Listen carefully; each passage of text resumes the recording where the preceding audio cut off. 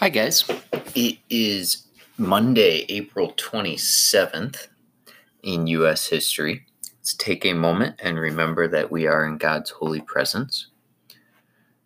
And today we are finishing our experience of World War II. This is day number 5. It's the last day of experiencing World War II as your assigned role. All right.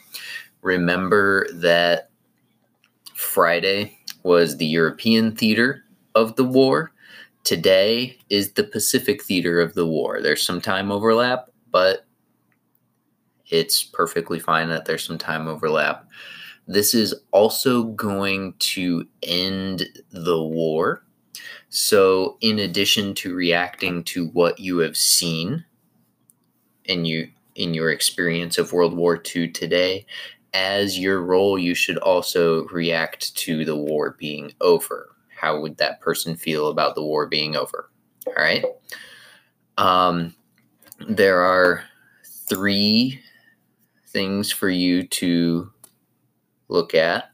There's a newspaper article, a radio address, and a press release for you guys to look at. Just as a disclaimer, you will see the word Jap multiple times. You'll see it and hear it. All right. Please know that the word Jap is a very offensive racial slur. All right. The reason it was used in World War II is because it was part of American propaganda to make everybody in America hate the Japanese so that we would fight them and defeat them in the war. All right. So you'll read it and hear it today. You should not be using it in your real everyday life, though. All right? Okay. I hope you enjoy yourself experiencing World War II for the last time today.